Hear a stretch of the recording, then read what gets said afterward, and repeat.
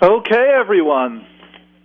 Welcome to another week, another program of Let's Grow Together with your host, Mordechai Winberger. As always, we'd like to thank all our affiliates that are hosting us, the jrootradio.com. Thank Rav Nissen every week for doing what he's doing, and for Aaron for doing everything that is happening over there. Thank FNW, and as usual, all those listeners calling into the phone line. I thank it, and with Siyata D'Shmaya, we will be able to take your questions and answers. Due to the matzav currently happening in Eretz Yisrael, jrootradio.com, we will be having a break on the hour where they will be having news live from Eretz Yisrael based on the situation that is happening now, as well as Chas v'Shalom, or if there's any breaking news, then they will be stopping for those breaks as well. The number to call in is 718-683-5858. That's 718-683-5858 if you'd like to ask your question or comment. I first would like to start and wish my family a wonderful, beautiful Mazel Tov, and that is to my sister Esther and her husband Moshe. That's Esther and Moshe Schwartz. To my mother, how should I say it? A huge Mazel Tov on having another grandchild, another Einikel born to the family. And this is a baby boy born to my sister, which this Friday was the bris, and it is the first child named after my father. So my father's yahrzeit is coming up, the 5th yahrzeit is coming up, Meretz Hashem, this week. And to have a baby boy born, to have the name given after, is a beautiful simcha, very nice. There's actually a lot of emotions that were going on around that, and maybe we'll discuss it a little bit later on the phone line. For those of you that would like to call in, I've described or gone into a little bit of detail some of the beautiful, happy emotions, but also a lot of the painful emotions, a certain finality that's it, like another generation is coming, Dor Hoylech v'Dor Ba, and to see it, and then as it is, Baruch Hashem, I've had a child since then, and my sister's had a child, but to have someone named after gives it that certain finality. So I go a little bit more into details about that, and for that number it's 718-298-2011, and it's under Section 6.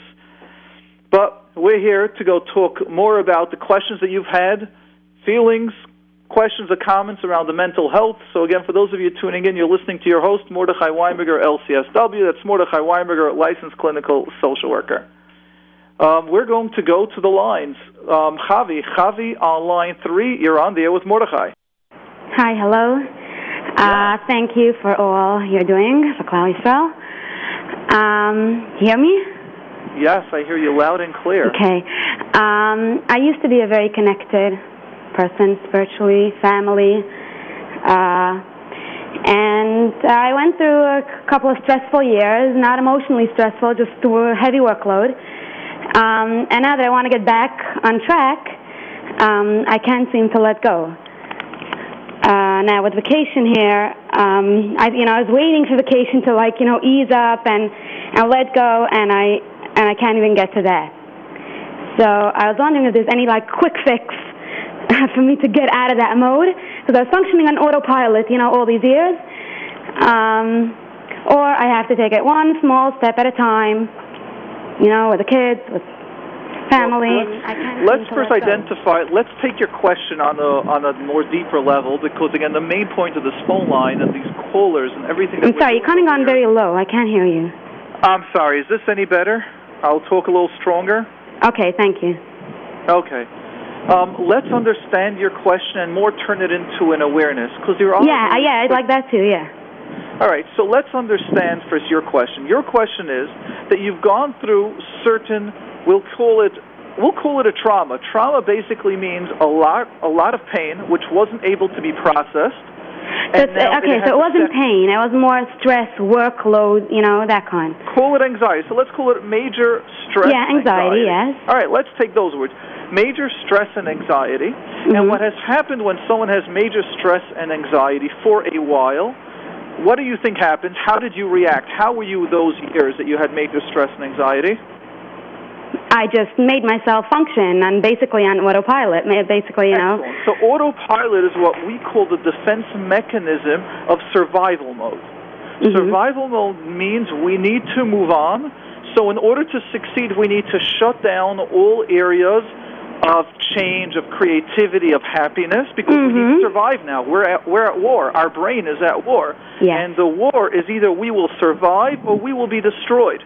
Yeah. And therefore, what happens in the fight or flight mode when the body gets into that is we lose most of the blood that goes in our head that's thinking the creative parts of the brain, and it starts going to our body parts, the physical, the hands, the feet, and it becomes a tightness, rigidity in our body because we're fighting, and all those endorphins start coming, and all those levels, the brain is now at war mode. Now, let me ask you something. What do you think will happen to the body when, just like there's an on switch, which means there's a time when we're in emergency mode that's supposed to be turned on, and then it's got to slow down? So first, let's just think of a regular, healthy body. Imagine you are up 20 hours straight. What will happen the next day? Will you just need 6 hours sleep, or will you need more hours sleep to make up for the lack of sleep? You'll need more. You'll need more. Now, let's assume the body is given that fight or flight mode, that fear, that crisis mode is meant to be an hour, a day, or 2 or 3 days, but not meant to go on for years. What happens if it's on for years and now you want to shut it down? Now you want to say, we're safe. What do you think will happen? I guess it's going to take some time. Exactly. It will take some time. Now, what happens if the person isn't even aware that it will take time, and now they're pushing themselves, so they're up for 20 hours. The next night they got 6 hours sleep, or 7 hours sleep, and then the next day they're still not functioning at themselves, their own speed. What happens? Do you know what we do? We usually beat ourselves up. What's wrong with me? Why am I not good? Shouldn't a good mother do this? I'm not going through the crisis now. What does it matter if it happened a year ago? And the answer is, but you're living at that crisis mode for 4 or 5 years. Give your body at least 4 months to relax. Okay, so you think it's only time. Like, I find I can't even be with myself. Like, I keep on calling your number just to, like, get my mind racing again. I can't calm down.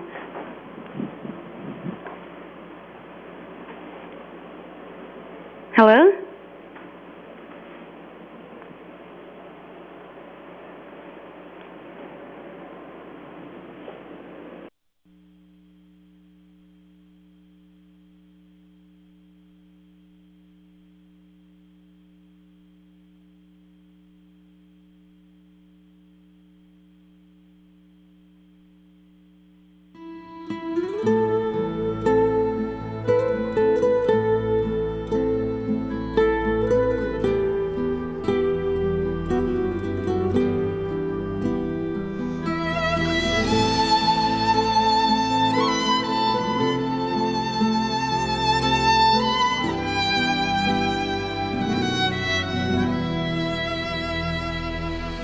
יהי רצון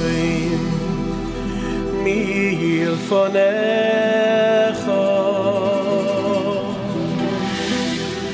השם אלוהינו. Okay, so sorry, we just had a technical difficulty that just came up, so I apologize for that. Let us just go ahead and just repeat, just continue and get the understanding of what we are discussing over here. What happens is that our body, when we're in crisis mode, we start shutting down creativity, happiness, thoughtfulness, all those feelings that go is what happens. Now, what we need to do is, okay, Javi, I'm glad you are back there. So once we have our understanding, once we understand that our body is in crisis mode and our body now needs to relax, the dangers that I find, especially in our frum world, is several issues, but one or two of them that I'm going to discuss is, Javi, you're with us, by the way? Yes, I am. Excellent. So one of the points I'd like to sort of just to illustrate for us to identify is that when we're in crisis mode for X amount of years, we start believing crisis mode is normal. So when I deal with a lot of men, they tell me, what's wrong if I'm working till 10, 11 o'clock at night? And you hear their Seder Ayoim, you hear their schedule. They're up at 6 or 7. Baruch Hashem, they might have their share. They're learning. Right away they're coming, they're going, they're running 3, 4 businesses. They try to come home to help the kids. There's such a rush. People know when you run one business how complicated it is. Then they're also trying to do chesed of helping other people. Everyone is doing askanas today, which is a fantastic idea. The issue is that we start believing such a life is normal. Then when we start getting headaches, depression, anxiety, we start yelling at the family members. We're not able to handle everything. We see how negative we start looking. And then when they come to my office and I go, do you think it's too much for one person? And they go, oh, but I got 10 friends that are doing it. My parents do this. This one does it. There starts being a belief that this is normal. No. Normal is sleeping 7-8 hours at night. Normal is having one business, going to Minyan 3 times a day, having peacefulness, coming home at a normal time. That's normal. Let's take it to a mother. Today, we've got to have 5 jobs. A mother's got to work, has got to take care of the kids, have supper, do homework. It's expectant to say it's normal. And when I unfortunately tell people when they're going out to the workforce, saying a father won't be in the house today before about 7:30, that's normal. That means if you're working in a job that finishes at around 6, understand it's going to schlep an extra half hour till you get out. Until you get home, it's going to be another 45 minutes minimum. Then if you're going to go for mincha after, if it's the late summer days, you don't expect to be home before 7:30 or 8. This has become normal. That means the mothers have to do everything. How much more can we expect? And we've taken it as normal. And then you've got these martyrs, these amazing mothers that few can do it, that won't need cleaning help or won't need tutors for the kids. We'll do it all on our own. Now that's amazing. But most of the people can't do that, and then we start feeling there's something wrong with me that I can't do it. And I'm finding with more than half my clients that are coming to me, there's just a distorted sense of what's real. Does that make sense to you, Javi? Yes, yes. So now let's go ahead. In my case, I knew that it's a passing phase. I knew it's a stage that's going to be passing, and now I need to get back to life. How long were you going through that stage? What? How long were you going through that stage? 3 years. Is 3 years a passing stage, or is 2 days? I know. Yes. Let's use the words. Let's identify what it is. 3 years is a change of a lifetime. Yes. My father's nifta 5 years now. It's coming up the yard site. 5 years is a lifetime. So much has changed in my life in 5 years. I am far from the person I was then. In fact, I could share with you some of my feelings were sometimes, and when I would go to therapy and I bring it up, is if I could just hear from him, wow, he's so proud of me of doing certain steps. When I start making a list of certain accomplishments I thank the Rabbi Shalom that I had the shliach or the schus to be part of, I have a huge list. So much of my life has changed. You need to realize 3 years isn't a passing stage. 3 years is a chunk of your life. Yes. What type of a mother were you during those 3 years? What type of a wife were you during those 3 years? What type of a child were you during those 3 years? What type of a friend were you? So now let's recognize, first thing is called understanding and forgiveness, that it is, I don't know if we want to use the words trauma, but it was a major event in your life, and an event we consider a day, a week, a month. You went through a major chunk of your life through a very difficult time. So now my question to you is, what can you do to relax, to ease yourself, to heal yourself? So whenever I do want to relax, I just become tense again and run to the phone or, start doing something to get back into that mode. And I can't ease up and connect again. And so let's go ahead and take that to you now. One of the ways that you heal yourself is actually by starting to do, the word is called self-care. Give yourself time. Start connecting, who am I? Because in crisis mode, we forget who we are. Who would you say, who am I? Yeah. Who are you? In other words, what are the enjoyable things that you like doing? What would you say? Okay, I can list them. Good. I can. That's step one. But I'm so out of that mode that I would need retraining to tell myself that it's okay to relax and be, That's right, and to understand that 3 years was not an event or a time that something happened. 3 years is major, means you have forgotten the old personality. Very likely. Just like, unfortunately, when someone breaks a leg, and they're in a cast for only 2 months, they need physical therapy. Imagine someone that has been 3 years in a different type of a situation. What would you say? How much time do they need? How much training do they need again? Yeah. So let's go ahead and start recognizing. First, start writing down what were some of the points that you liked doing before, or maybe not even before. What are some things that you appreciate now that life has taught you? Yes. I would also make a different recommendation. What can you schedule just one day a month? One day. I'm not talking about who knows what. I'm just talking about one day out of the month where you will take care of yourself. And that means there's no one around, no cell, no calling, not being a mother, not being a daughter.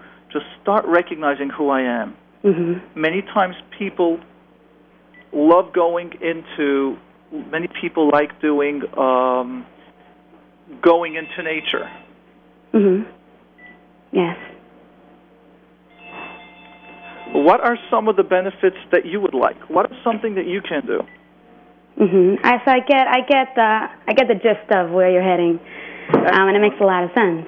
I was just thinking, let me just bounce back, and why can't it happen? It's impossible. So you're saying self-care, starting to do things that most people don't like hearing.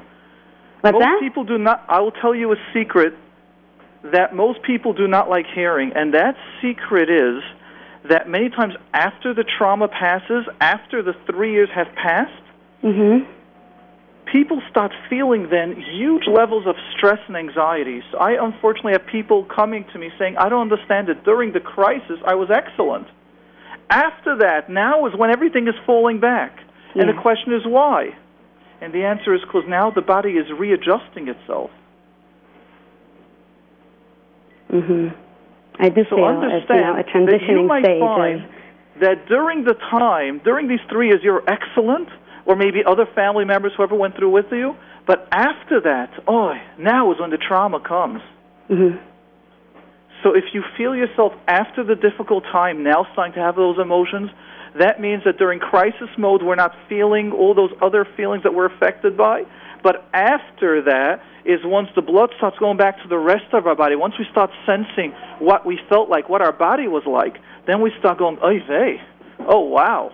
Yeah, and then you start feeling pain, yeah. anxiety, stress, so it's normal. Mm-hmm.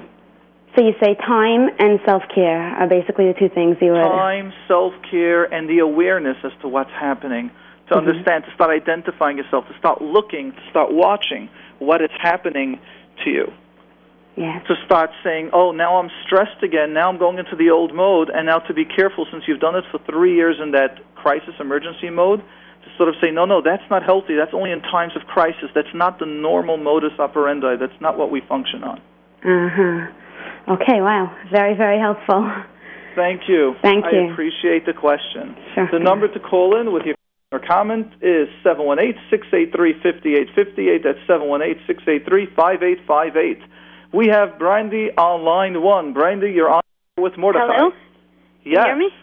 Yes, we hear you loud and clear. Hi, first of all, thank you for all your programs, and I always enjoy them and gain tremendous. You're welcome. And mazel tov on your nephew. Thank you. Yes, yeah. It's a huge I'm going through a tough time, similar to the first caller, but I don't know how long it's going to last, and I've been through a lot of, self-work and everything. I want to know when do I trust myself that I'm in a comfortable place? Well, if you're going through a difficult time, let's recognize it's not comfortable. For sure, I know. I feel I'm aware of my not comfortableness. That's excellent. Now let's also recognize that the Rabbi Shalom gives it to everyone. So many times when we're in this place, we go, "Why me?" Let's not do that. Part of the way we grow in life is through new experiences, through new growth. And the Rabbi Shalom does it this way, that this is the way we're a better person. So first let's understand, going through a tough time, we need to reframe it. We need to look at it differently. This is the Rabbi Shalom saying, I believe in you. And since I once heard a great commercial from Geico. Geico is the car insurance that they have. So they go, you never hear the way this boss is coming into the secretary, coming into his office, and the secretary says, okay, you have a 9 o'clock meeting, a 10 o'clock meeting, and at 11 o'clock we scheduled a car crash. Life happens not when we plan it, because we'll never plan in that car crash. We'll never plan in that now something will happen to someone. The Rabbi Shalom has his cheshbonos and his timings, but one thing is sure, we grow from that. So now, instead of saying, how do we avoid it, how do I get out of it, which a lot of people are doing, or they get stuck in the self-pity of, why me, I'm such a good person, it shouldn't happen. It's the other way. So Rabbi Shalom saying, I believe you can get better. Now, that means during the storm, there's always that eye of the storm. There's always a calmness that we can get to. Right. So I my feel question that to calmness you a is lot, now... but when I get into reality mode, like I see it happening, something connected to something triggers me. I don't know how to deal with that. Of course not. I feel the pain, but I can move on. But the pain is very strong. Is that normal? Of course it is. That is called Okay, that's what I wanted to... Well, yeah, first let's understand it. If it wouldn't be that painful, it wouldn't be a challenge to you. Let's say someone can lift weights of 20 pounds, and they're having you lift weights of 10 pounds. Is it a challenge? No. How are you going to learn to be able to lift up 40 pounds? Only going from 20 up to 25. Will it be painful? Yeah. If you learn the tools of stretching, you have someone there spotting, helping you along the line, not jumping to 40 in the first shot, just doing it slowly, will you learn how to get up to 40? Mm-hmm. Yeah. So if you can recognize that when you're having strong pain, it's the Rebbe Shalom saying, yes, I believe in you. But now you got to learn how to deal with it. What's the lesson? Sometimes the lesson is saying, I need to do something. I need to speak up. Sometimes the lesson is the other way. I need to say, stop. I need to stop taking care of everyone, and I need to now take care of myself. Both of these lessons are equally important. Most of the time, I would say the lesson is one or the other. You need to learn to say yes, or you need to learn how to say no. Either one will have pain if you're the other style. It means I'm a type of person I love helping people. But then when I do the yes too much, I fall apart. Mm-hmm. And for me, saying no is 1,000 times harder than saying yes. Mm-hmm. And that takes a lot of work, and I still struggle in that many, many times. Mm-hmm. So you're saying once I learn how to read my pain, to know what it's talking about, then I can deal with it easier. And let's even help you out if you feel comfortable, because many, many people are listening, but let's give it a shot. Listen to the pain. Go into the pain. I'm a very big believer in our bodies store pain. We feel pain. We can even talk to the pain when I have people coming with anxiety. I do it all the people time. coming That's how in with I get out of headaches. it. No, the pain doesn't say get out of it. That's not No, that's how I get out of my mode of staying in one spot. That's right, but let's listen to the pain. What's the pain saying? I don't know. Right now, I'm not in my pain mode, so how do I it's very easy to go there. It takes a second. Imagine I'd have to work on people while they're in their problem. The beauty of therapy is that we can do it from a distance, from a bird-eye view, which we can get the emotion stirring, but at the same time, we're not being triggered, so we're able to use, like our wise mind, we're able to use our subconscious to be able to give information there. Well, so actually, I know part of the pain, usually it says that I'm not good enough. Oh, there you go. So the first feeling that comes into the emotion is, I am not good enough. Yeah. Correct? Now, when you start feeling those feelings of, I'm not good enough, what happens around there? It depends on depends where I am, what I'm doing at the moment. Well, if I think about it too much, then I could get very, depressed. That's right. Now, usually this is a confidence issue. This is a self-esteem issue. Correct. A self-esteem issue is, I am of value regardless of what I do, regardless of what people tell me. I am, Baruch Hashem, of value. Right, so I worked on that a lot. I was from 90%. Now I could say I'm maybe I feel 20% of it. Yes. So now I would like I still feel that 20%. I so appreciate it, especially for our listeners, to realize we can work on issues for a while, get really strong, but then when we get triggered, when that core issue gets triggered, we can fall. But here's what I want you to realize. Right. Because you've already done all that, and I like using the example again of physical therapy. So let's assume someone broke a leg, they took physical therapy, they're walking well, and then they sprained their ankle. Right. The body remembers the old pain. It goes right back in there. But now, because you've healed, you've retaught your brain how to heal, it is so much easier for you to do it the next time. So if you think about the muscle I have a hard time allowing it. So.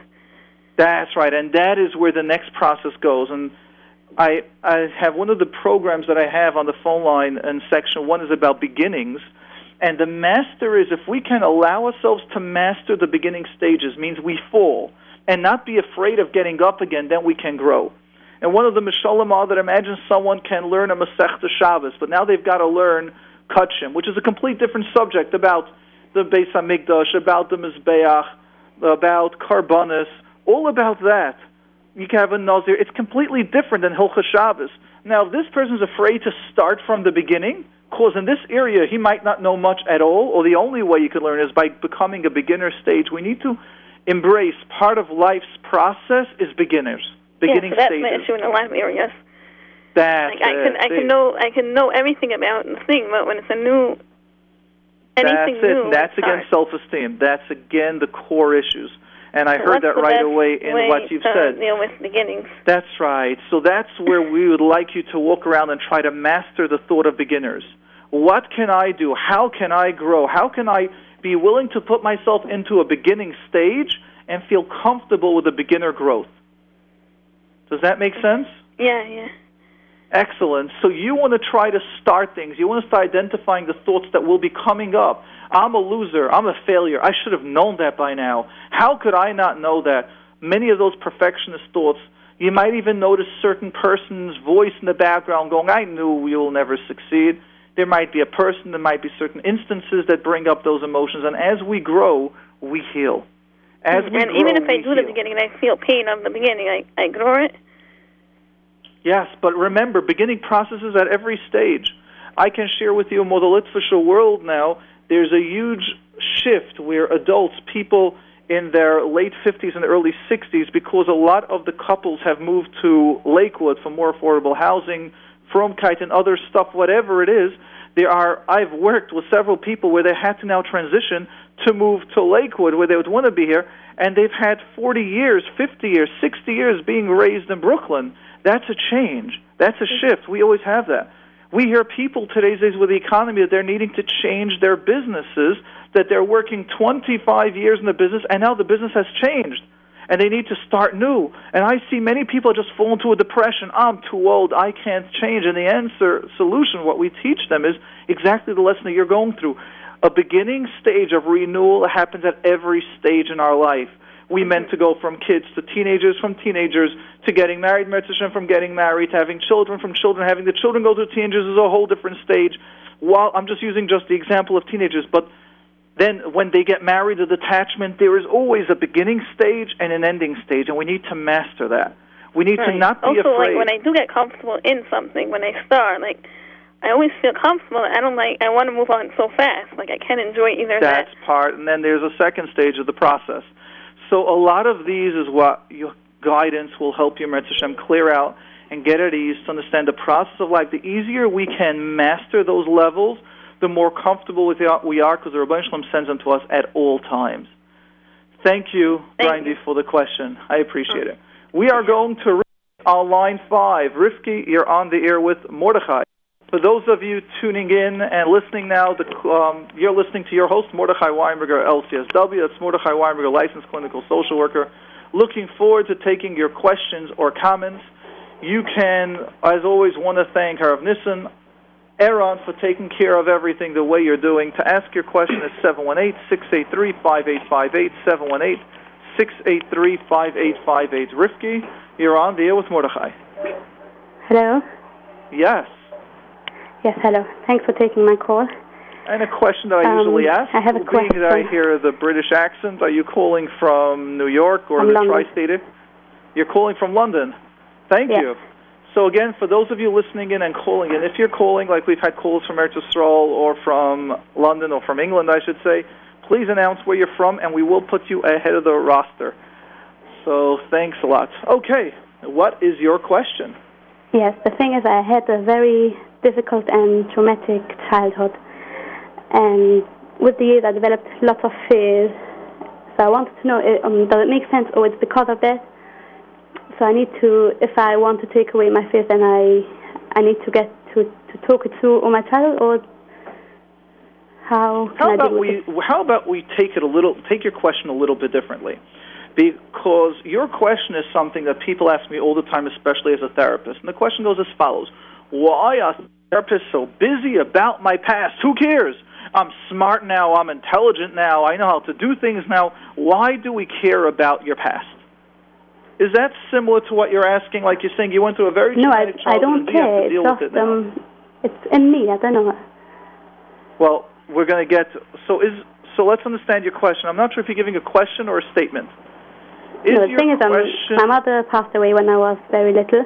No, let's go. Before we go into it, we got the part that there's trauma. We'll go into it in a moment, but I first want to hear if there's a question or a comment.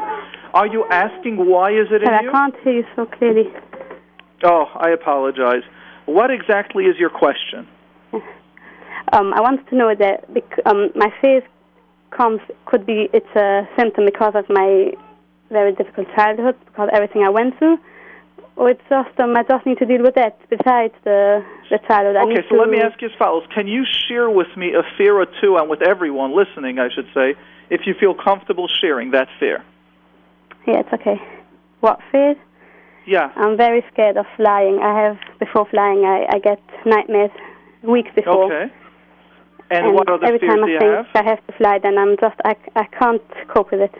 Okay, flying is one of the fears. I got that. Tell me some more of the fears, some other fears that you have. I'm very scared to go between Goyim and everything because I don't know what they can do to me because I'm a Jew. Okay, good. That's a fear of going amongst Goyim. What other fears do you have? As long as you feel comfortable, free to say it's a very big fear. Say that again? Physical pain. I'm sorry, say that one more time. Physical pain is a very big fear for me. So you're afraid of physical pain. So now let's understand how what happens in our child development stages, what is important. What is important is during the different ages that we grow up, that we get older, there are different steps for us to master. So for an example, little babies need to learn to master, to connect, to be held. So for kids that are not being held, that aren't being listened to when they're dirty or when they need food, and they need changing, these kids many times don't need to connect to anyone. They have an issue connecting to people. Then there's a different stage when kids get older and being able to get their needs and wants, so they're grabbing things. For someone that's, the healthy balance, I should say, when you give kids things, when you say, sorry, this is someone else's, but there's an identity of who they are, and they feel safe. Then we get older, then we start doing more stuff, then we start learning information. At every one of those stages, there is a certain confidence or strength that we're supposed to master. When someone goes through a trauma, or when someone has through difficult times in their childhood, or let's take your case where they didn't have a parent, what would happen if they're missing now that information? Will they learn it on their own? What would you say? Would you say the person would learn it on their own? Yeah, probably. Yes. But what will happen if, let's say, like your case, let's say, for an example, where you lost your mother at age, how old were you, if you feel comfortable sharing? Almost 3. Almost 3. And how long was it? Did your father ever remarry? Did you ever get a mother figure? Yeah, he remarried, and this was the biggest problem. She was a very tough lady, and I went through a hard time with her. Okay. So let's just take this understanding with what that means. So a kid, which let's assume you're an emotional person, and again, we don't just want to blame stepmother, because it's very easy to blame, or sometimes when parents blame, when people blame parents, we're not here to blame the parents, we're just here to understand what are the needs of a child. If you have a need, because you're an emotional person, to put your emotions at ease, means to teach you it's okay to have a feeling, let it pass, or some different tools how you can breathe through the feeling. Different feelings of how you could come up with different creative solutions, different ideas, what will make you safe, or bracha, tehillim, or something, whatever it should be, but different emotional security and safety, having someone with you. But imagine you're a kid and you weren't taught those tools, and now you're 13 or 14 till you learn those tools, but for 10 very important years, you were without that tool. Is it likely that after 10 years of not having tools, your brain is going, I know how to protect myself, but there might always be someone scarier? What happens, what if? Sorry, what happens what? Do you see how if someone is missing some information in their past, or for 10 years they were missing it should now affect their view of the future? So let's assume someone was in a class for about 10 years with the same class, and there were wealthy boys that made fun of him. Would you see how this person will now create a view into the future that the wealthy people are mean, they're balgaivas? Can you see that? No, he will want to be rich and get money. but there are different ways. Can you foresee the pain of this kid, 10 years, Yeah, I can understand. saying wealthy people are mean and bad? Can you see how a kid would get that image? Does that make sense? Sorry, I didn't get the last question. No, do you see how going through a certain experience for 10 years, how it will affect you? Yeah. Now, let's assume after 10 years, this boy is now 13 years old, and now he met a best friend that is very wealthy. Will he say, oh, wealthy people are nice? Or will he say, probably, wealthy people are mean and bad, but this one boy is nice? What will happen? Probably a second. That's right. So what happens is at a young age, once our mind while it's developing, we start making certain facts about life. This is a fact. This is not true. Now, the rest of our life, we work with those same filters, whether we are aware of it or not. So we are, unfortunately, many times prejudiced and has lots of different thoughts and beliefs, not because of reality, just because of our experiences. Mm-hmm. So now let's go ahead and take it to you. I find most of the time with my clientele that I work with, when they have fears and anxieties, it is rooted in the past. It is rooted to a distorted view of how they've created a certain image, and that's why they're stuck in a pattern that keeps on repeating themselves over and over. So if I would even help you, if we would even look at it deeper, notice, or I would ask you, what is the similarity, if you can just tune in, what is the similarity between flying a plane and being amongst Goyim, that they can hurt you? Between flying and what? Between feeling someone is there. Yeah, I need someone there with me. Yes. Now, what are you missing? What I'm missing when I'm flying is someone that's here with me. Uh-huh. I don't know. I'm very scared. I'm still scared, but I think the more people, the more Yidden there are, then I'm more safe. I don't know why. Because if there's more Yidden, then nothing will happen. Okay. So now if I would start asking you, what experiences did you have that they were Goyim that you're not safe at? What stories did you hear? All over. Anything. I don't know. Okay. Nothing. So this is normal stuff that we work on with therapy. We help you identify where the past program started, and therefore we start giving you now the tools to either help the early child, or we start giving you the tools now how to deal with it that you might have been missing as a kid. So there might be, how can you feel safe? I need someone with me to go. I'm not myself. Wow, excellent. So then recognize that this is something that needs help. Yeah, because probably I didn't have anyone as a child someone could listen to me and caring, and does it make sense because of that? Yeah. Of course it does. But now let me ask you something. Do you want to stay with what makes sense, or do you want to get better? I want to get better. That's it. So here's where, in your case, because there's a lot that went on, I'd really recommend therapy. Although I don't like saying therapy, start working out the tools. Start seeing what was missing. Understand that this is classical what therapists do. We deal with it. We help you identify. We help you give you tools that you were missing. And we are able to do it in a non-threatening manner. Thing is that till I get there, so... I'm not understanding your question. I'm flying in a few weeks' time, and I don't know, I feel very, I don't know. So when we hang up... Not myself.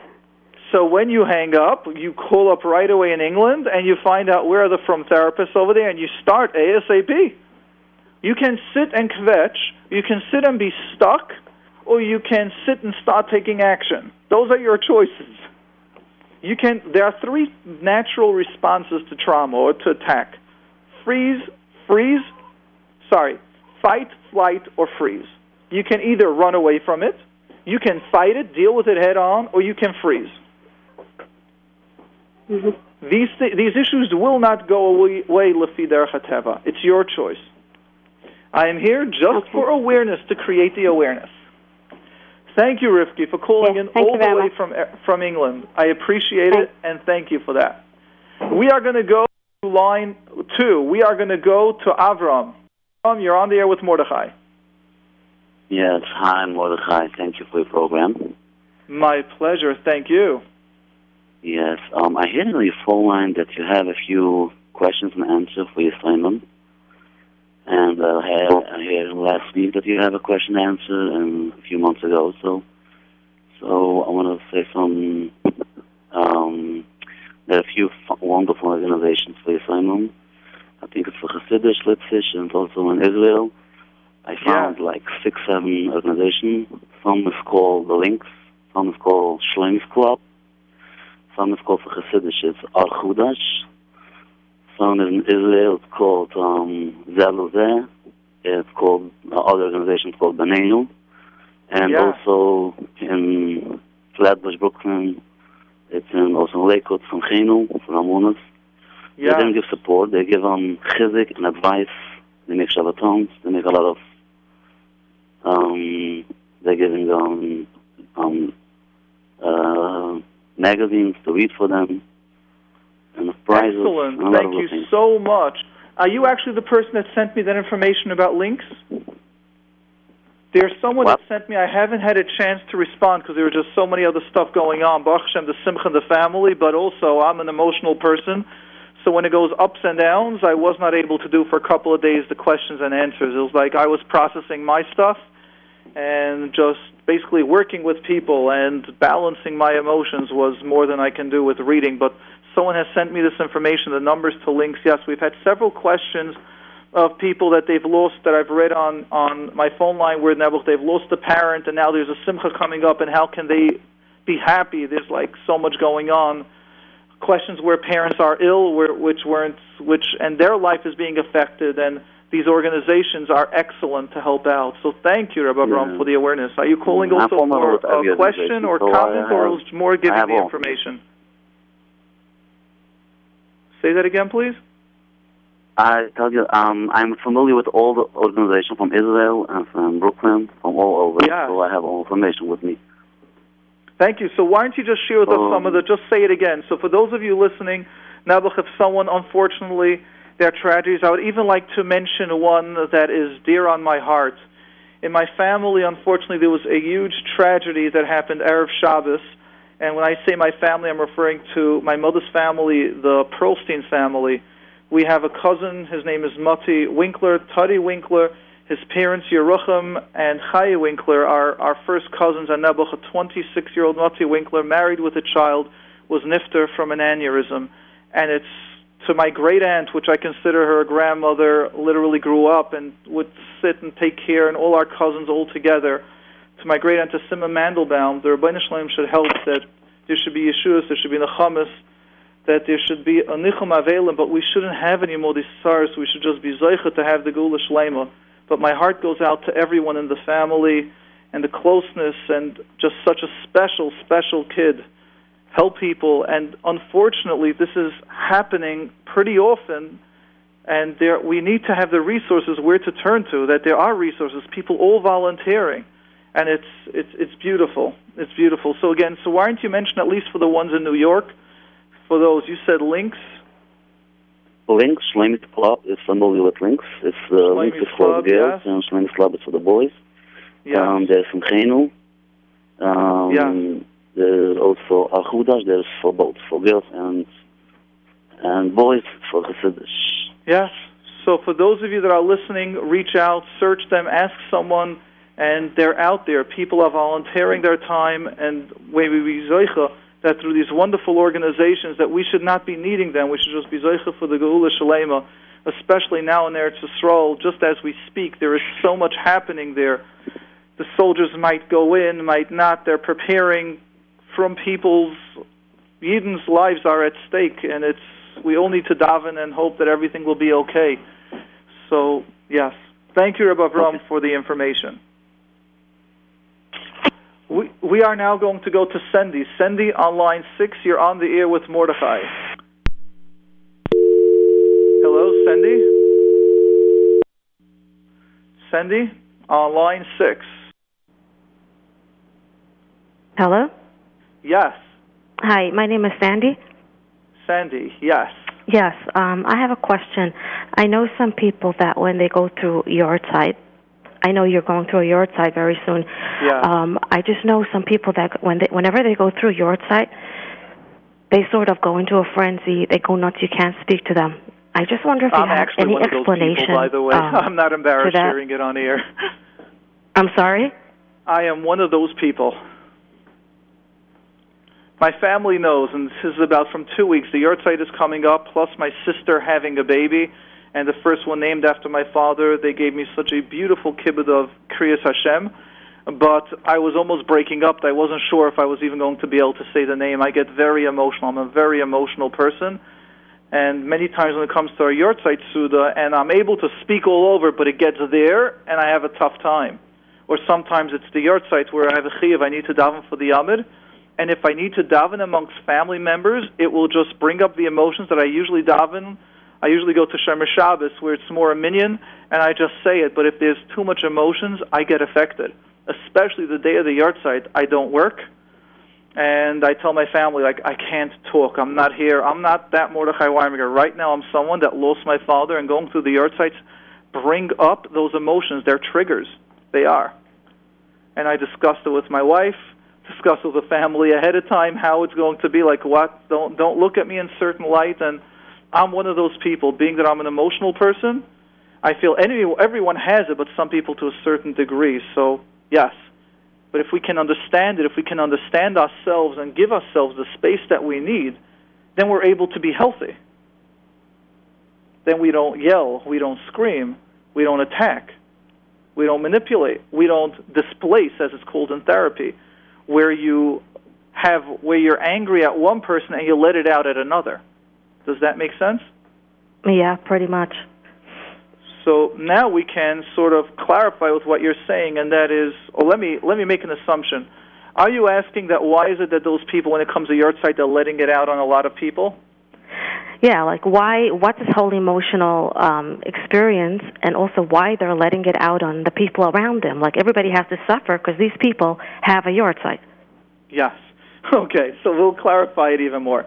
First, to the number, for those of you that like to call in, ask a question or comment, the number is 718-683-5858. That's 718-683-5858. We have now some availabilities for questions, so feel free to call in at 718-683-5858. So let's understand a little about the brain. This way you'll understand that we discussed this many times on air. And again, since it's for information, we've got so many new people calling in, I'd like to share it again. Our brain is really layered into 3 layers. The top, which takes up most of the brain, is called the cortex. And that's the top layer. That is our logical thinking, hands moving, a lot of that's there. Then we have our emotional response, a different part of the brain. It's the middle area, much smaller, and it's called the amygdala. Amygdala is where we store feelings, happiness, emotions are there. And then we have the sort of like the spinal cord, the part that goes from the brain into that whole area, and that's really our breathing, our lungs, and a lot of functions. So we don't have to think to breathe. We don't have to think for our heart to pump. Now, the logic brain is something that understands time. The emotional brain is something that doesn't have time, and it stores whatever emotions are there will get triggered. Which means when it comes a yard site, logically I could know it's 5 years. Logically I could know I want to stay calm. But emotionally, when it gets triggered, boom, that's the day. And the emotion gets turned on. This is the day I lost my father. This is the day I lost someone that believes in me. This is the day that I lost someone that was able to always find a positive during a tough time. Whatever it should be that someone lost. But that is the day that it's lost. It gets triggered. Now those emotions they get lit up as if it's happening this very second. To the amygdala, to the emotional brain, it doesn't make a difference in time. Now, here is where the expression of that emotional pain depends on the person's life experience. That means, if I have an experience where, for whatever reason, when I'm in pain, I shut down, the minute we're in pain, we shut down. If I have an experience that when I'm in pain, I have to let it out at someone, then I to whoever's around me when I am triggered that much. It means the angrier I am, the more I will shut down, or the more I will then give it out to others. Some people might have it that during an anger or during a big emotion, they get very technical. They avoid the entire situation. We don't talk about it. And then the bigger the emotion, the complete denial they go into. So now, as you said, why do you have to suffer if that person has a yard site? It's just because there is a connectedness and this person has to give it out. So now once you're aware of what's going on, now you can start making choices. Do I want to be around that person at a yard site? Do I want to call them a day or two before and a day or two after, but not that day, and always make up an excuse why? Is this at a safe time 6 months away from it where I could bring up this topic with this person and say, I want you to realize, but when it comes yard sites and with a whole bunch of riots saying the last 6 years, this is the way you behaved, it cannot continue this way, or what can we do for it to change? Because this is how I felt, then there's possibilities for change if the person's open to that.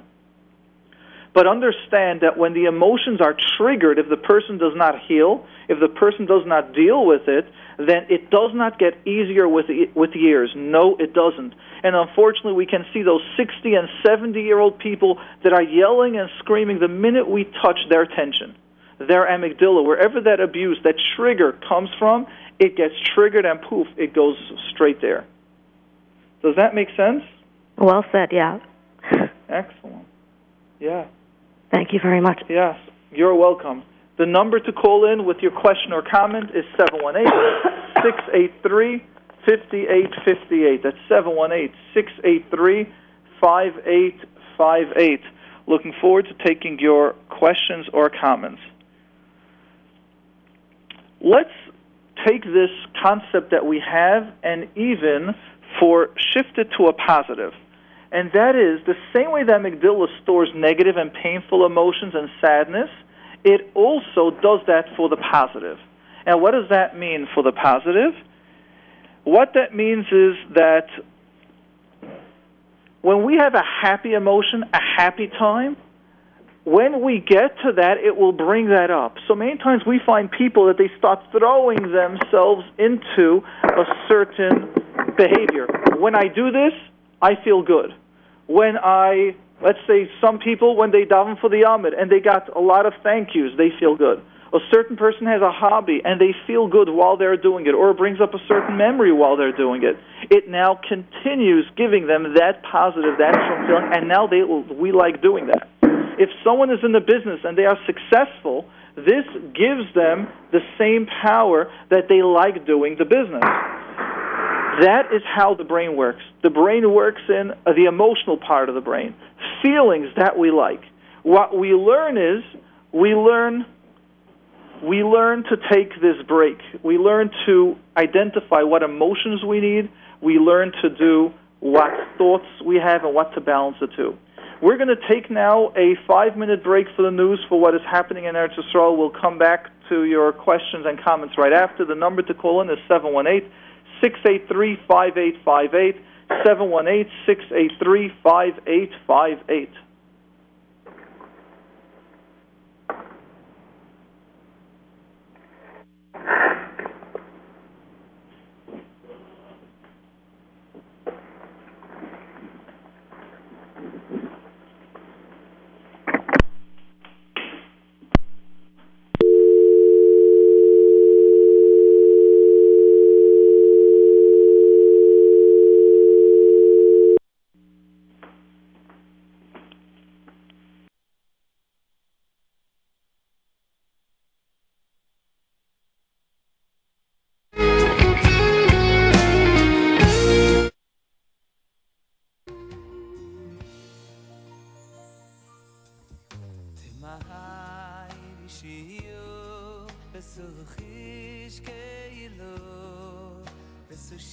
Niri shulayim berachim rabim T'mahai shiyu besuchish keilu Besushiv niri shulayim berachim rabim T'mahai shiyu besuchish keilu Besushiv liri shulayim berachamim rabim T'mahai yishiyu סוכיש כאילו וסושים לירי שוליים ברחמים רבים מרכזי אוכלוסייה ועם ההכנות וההיערכות שהירי הזה יכול להתרחב ולהימשך לאזור גוש דן אפילו עד נתניה.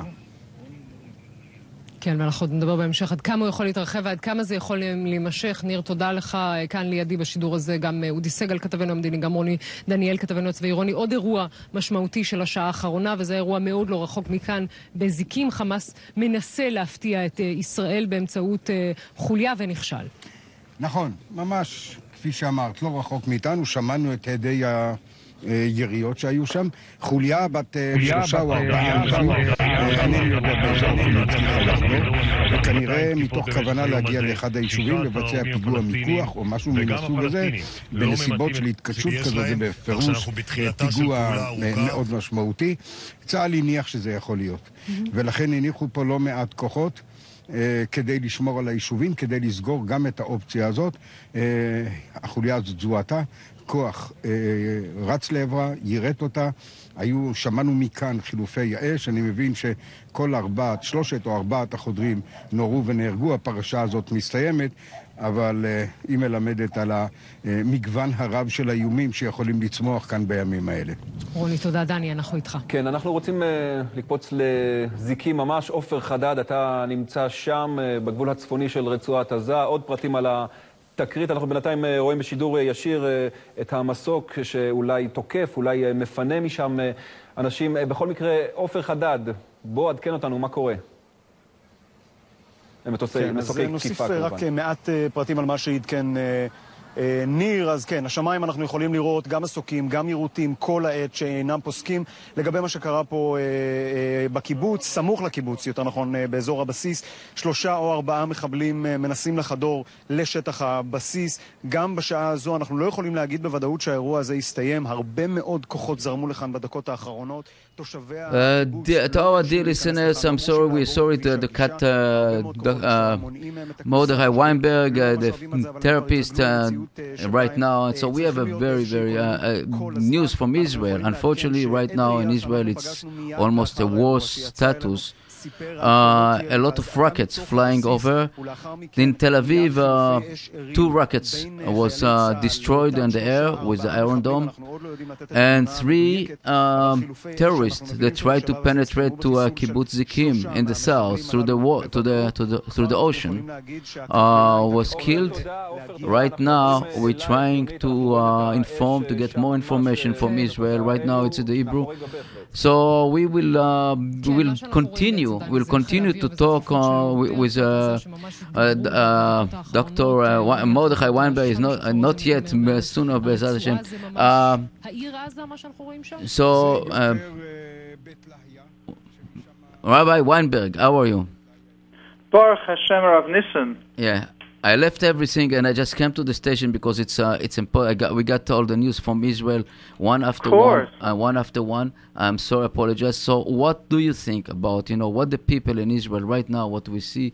And a lot of us here are worried about our relatives, sibling, children in Israel. What is the best things? So first let's I just want you to know you're speaking, and I'm feeling like chills go through my body hearing that, chas v'shalom, I mean, for whatever has to happen, but we're going to go to war, thinking of everyone has a cousin, a brother, and if not, just feeling for everyone. I'm feeling chills going through, chas v'shalom. Who knows, unfortunately, how many tragedies. War is something that brings that out. And the fear, the chill that I'm feeling, I could just imagine when you've got, first in Brooklyn, how many people are having a sibling of someone in the army, or you're having a child learning in Eretz Yisrael in yeshiva, or a son or a daughter there. The fear that everyone feels, and Am Yisrael, we're all one. Just even if I don't know the person, just hearing a from Yid, we saw the achdus that brought about from these 3, tzaddikim that were killed. So first, let's understand the first step when you're getting trauma and fear is to let it wave over, have the wave, let it go over you, acknowledge it. I'm feeling right now, I can tell you about myself, I'm feeling like my body, at least my left side, is feeling like tremors. Then the next thing is fears. What happens, chas v'sholom, if go with the feeling, don't deny. The first step is, what are your biggest fears? Don't act on it. Don't right away pull someone, call someone, say get out, because now you're working from an emotional stage, and whatever you speak will not go through. If you want to give calm, you are the parent now. We are someone that's going through, we're afraid. In order to do that, we first have to parent ourselves. We first have to take control. But before we take control, we first need to realize, what are our fears? Does that make sense, Harv Nissen? Definitely. You know what? Just it took me back to my young age in the war, and it's really so accurate. I know that we had so many issues, and you know, in the war, during the war, and suddenly you find your friend basically paralyzed, don't know what to do. Yeah. And I had a soldier that I had to slap his face and to move him because he was really paralyzed.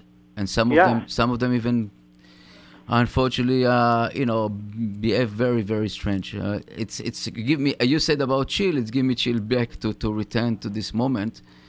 And when you see the aeroplane flying about, shooting all over. It's I don't know. It's a trauma. I don't. Thanks God I passed it, but I know that a lot of my friends couldn't look at the sky at night. Was scary that to see a shooting star that remind them that is called trauma. Do you know that now in the U.S. last year, unfortunately, more soldiers were killed after the war that they took their own lives than those killed in Afghanistan? That is what's happening now. The trauma, the feelings, the chills, that Baruch Hashem, you're strong, or I don't want to use the word strong, whatever you had the strength to go through it. But many people don't have that. And like you're saying, all of a sudden you hear Eretz Yisrael is going to war, and it's triggering all those emotions, trapped, locked.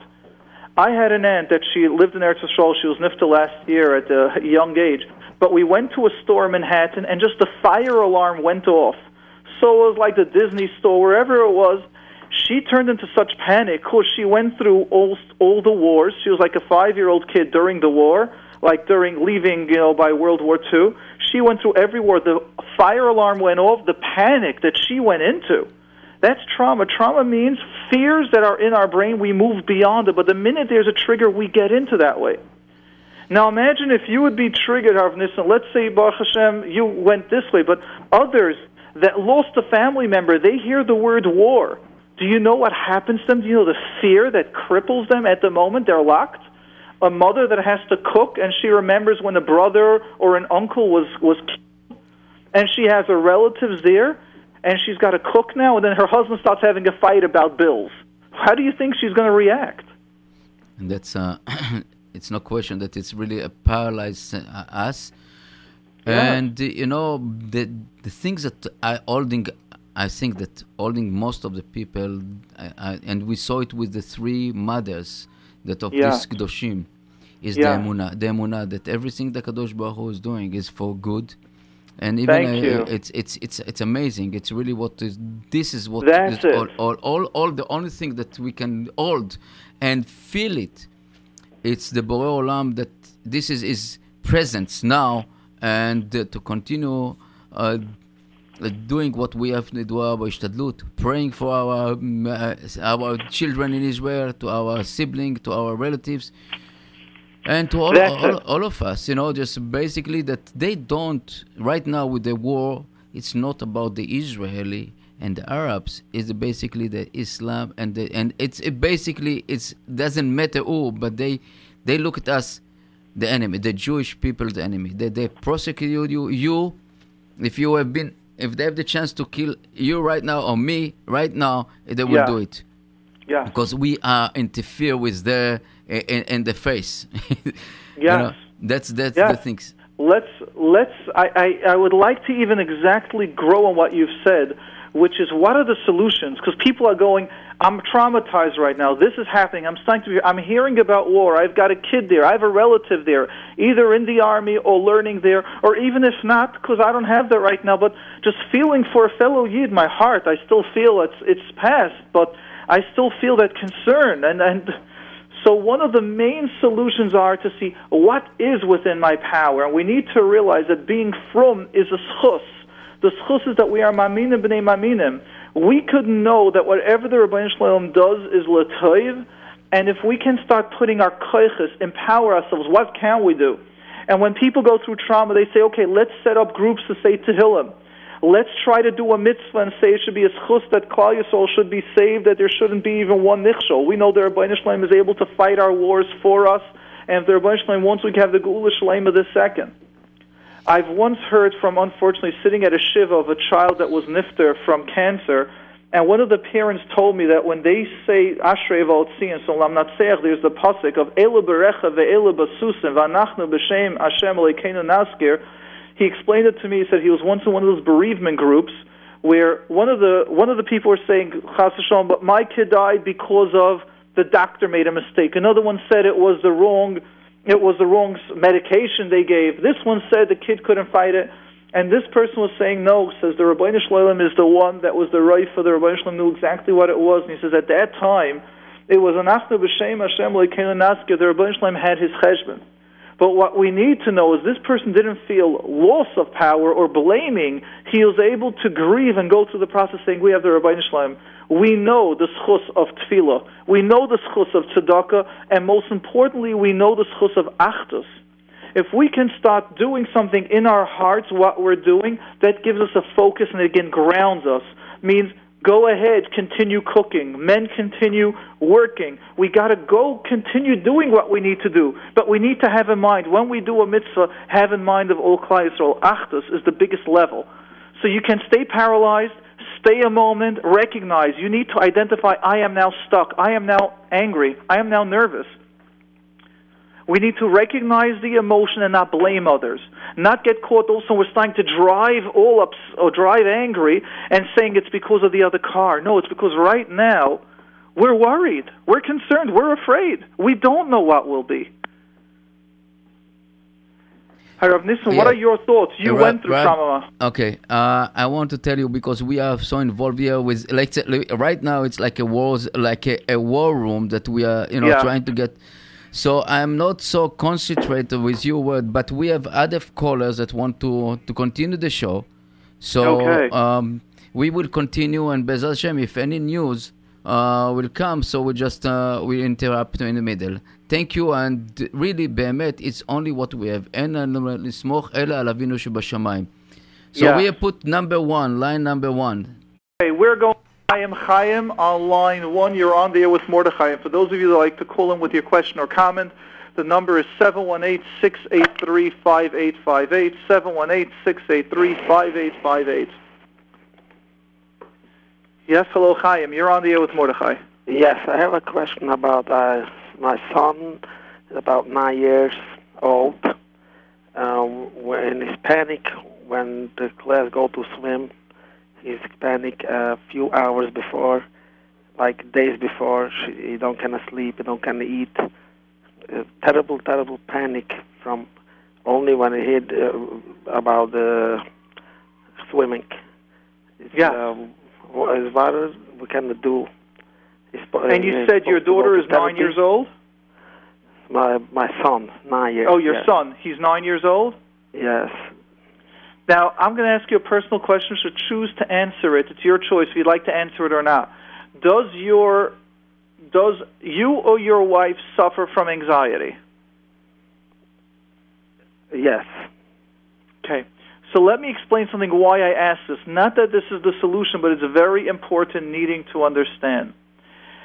Logic information does not go across to someone. That means if I know Shas and I stand next to you, you will not know Shas. Feelings is something that does go over. Feelings means if I am nervous, just being around you for an hour, I will start getting nervous. If I am calm and you're around me, or you're calm and I'm around you, I will feel calm. Confidence, leadership abilities are not about the outside. It's not only about the tools that we have. It first must start with the inner peace and inner calm. When I hear that there are 9-year-old kids with fears or big fears, one of the first steps that I always identify is which one of the parents have that. step one. Once we've identified which one of the parents, now we see, is this kid old enough to be able to do the therapy so they can detach from the parent, which means, is your child old enough to be able to give him therapy? If yes, fantastic. If not, then we do child play therapy, which also helps. And many times it helps the children a tremendous amount. However, I always tell people if we don't deal with the root of the issue, it will continue coming up over and over and over again. So let's first recognize, how do you deal with anxiety? First step that I deal with it in therapy is we have this kid talk. Have your son talk. What's he afraid of? It might be afraid of drowning. It might be, chas v'shalom, someone in the colony drowned, they were afraid. Might be someone once threatened them. Might be that they once choked on just a little bit of drinking water. We don't know what it was. Do you know why your son is afraid? Has he ever verbalized, expressed why? No. I asked him a few times. He can express nothing. Okay. So then the question is, if you can go to someone that has experience, which means many times we use toys for play therapy. And I've just created like a little room, even for adults. I find many times there are adults that are locked up. And I see they're locked, and therefore we've got different toys there. Just take it, just show it to me, just to make it easier. Yes, I can push, but it's surprising when people think play therapy is just for kids. Absolutely not. I find it so empowering with adults. So let me just give you the tools, what you can do before we say run to a therapist. First step is have your kid try to talk what's going on. How do we do that? We sort of shoot in the blanks. It's called shooting blanks. And that means you ask the kid, are you afraid, chas v'shalom, you'll drown? And then your son might just shake his head. He might not be able to talk because it might be so difficult. And then he'll be able to shake his head yes or no. Prepare about 10 questions that you think he might be afraid of. Step one. Step two is, instead of saying, this is the reason, once the kid says one thing, don't assume that's it. There might be 4 or 5 issues. So I've worked many times on kids where go, sort of like we even had our first caller, or it's our second caller from England. What is she afraid of? She says she's afraid to fly in a plane. Then I ask, what else are you afraid of? Oh, she's afraid to go in the street, that Goyim might kill her, or where Goyim are around. We want to get more. You might find that it's never in one specific area. Then you want to try to understand what's the underlying link. Are they missing confidence? Are they missing just how to deal with a crisis time? What do you feel is missing? So the first step that I'll give you the exercise for this week is, speak to your son. Let's see if we can get about 3 things or 4 things that are bothering him from that. Why is he afraid of the water? That's the first step. Understand that this is treatable with siyata d'shmaya. It means this is what therapy does. If someone's afraid, we can work on that. So if you're not able to get it, call me up next week. But I would also recommend that you, look or speak to someone that can get your son talking. And just along those lines, because we can't help unless we know what's his fear, what's he afraid of, try maybe with toys. If you have toys in your house, try to tell him to pick which piece looks like the fear that he's afraid of. Even though the piece might not look like it, like I've got over there a dinosaur, and someone picks a dinosaur, so I had no idea what they meant from a dinosaur, and they were just saying it was a very big person that I'm afraid of. So you might think it's the sharp teeth. You might think it's the claws. Let's not make assumptions when kids pick things. You want to ask them, what does this mean? What does this piece talk to you? And then, because that's how projection works, we project onto others our thoughts, onto other items. So it's hard to help you without knowing, or I should say the first step in healing is knowing what's going on. Does that make sense? Yes, yes. Excellent. So if you can call back Meretz Hashem next week and share with us 3 or 4 points of what your son is saying, why he's afraid of the water, then Meretz Hashem, we will hopefully with Siyata D'Shmaya be able to guide you in the next step. Okay. And our second question, I call about 4 weeks ago about erectile problem. Yes. Yes. Okay. You told me to go to therapy to see what I take from Monroe. Wait, hold on. Let's clarify because it was a huge point. So let's clarify. Your question was, do you have a certain family member? We didn't know if it's a sister or a niece, whoever it was, but she is suffering from anorexia. Then what you also mentioned is there are so many family members involved, and I asked, what's your relationship? Do you have a direct relationship? Do you know, are you in charge? Are there other people involved? And the reason why I was asking was because many times when you have when you have a complicated case, you need someone to speak to the doctors, you need someone to speak to the therapist, you need to make sure the two are connected, and if they're not, then it's not healthy. So my recommendation was first get a case manager, get out all those family members, because you don't want to start a process and then have another family member, another uncle start showing up saying, oh, this and this is the cause, this is what we need to do, when they have no experience, they're not involved in the process, they haven't seen it. And many times, unfortunately, I've seen cases where I've even had to remove myself because it's just getting too complicated. It wasn't about therapy. It's also I need to do now therapy on all these people that are getting involved, and we need to spend hours of educating the process what we did and why it might not work. Therefore, I suggested for a case like that, and the way you've mentioned how discombobulated it is, how many different components are involved, to please get a case manager. Okay, so now let's get the update. So now you're telling me that you called up and you got a case manager? Rabbi Joel Rubin. Okay, wonderful. Yes, I happen to know him, and I happen to like his work. From Monroe, correct? Yes. Yes. Okay, I take him for... And the problem is my... the patient don't want to be with the... She is very angry with the parents. She don't want to go to the parents. She don't want to speak with the parents. Is this also a symptom from the anorexia? Of course. Let's clarify a little what anorexia is. Anorexic is along the lines where there's a need for control. There's always, so without attacking, but I would ask you, which one of this girl's parents are very tough, controlling, very manipulative? The mother. The mother. And what's the father's role? Also, not so difficult. Not so difficult, but still difficult. Yes. Okay. So let's understand that when people deal with it, it's not always, I'm not saying every time, but I'm saying most of the time, when you're dealing with anorexic issues, when you're dealing with enuresis and encompresis, that is for children that they're not going to the bathroom and they're having accidents. Many, many, many times we're dealing about a control issue where the kid, the only power I have when you're controlling me and you're bossing me around is about my body. When I will eat and when I will go to the bathroom, you cannot force me. Everything else you can force me to do. And what happens is it becomes a survival mode that under stress they stop eating. When they feel attacked, this is their way of me feeling in control. Or sometimes it's a disassociation. I just detach from my body. Many times it's these same anorexic children that are wanting to get finally love and perfection. They're trying to get their love through perfection, which is now causing them, if I'm fat, I won't get loved. But what is needed is to start creating the healthy space for them to feel safe, to be themselves. Many times, unfortunately, being in their family structure isn't healthy if the parents aren't going for therapy. So now let me ask you, are the parents going for therapy? Not really. And so imagine here, the issue of anorexic is, let's make the assumption, is a control issue, where the parents are telling you, you got to eat, you got to eat. The kid is saying, stop telling me what to do. I've stopped eating because I am not getting the respect. I'm not being acknowledged as a person. So what they're trying to do is heal, but the dance that's going on, and I call it a dance in therapy, it's called a dance, which means everyone is dancing to the same hara. It's not changing.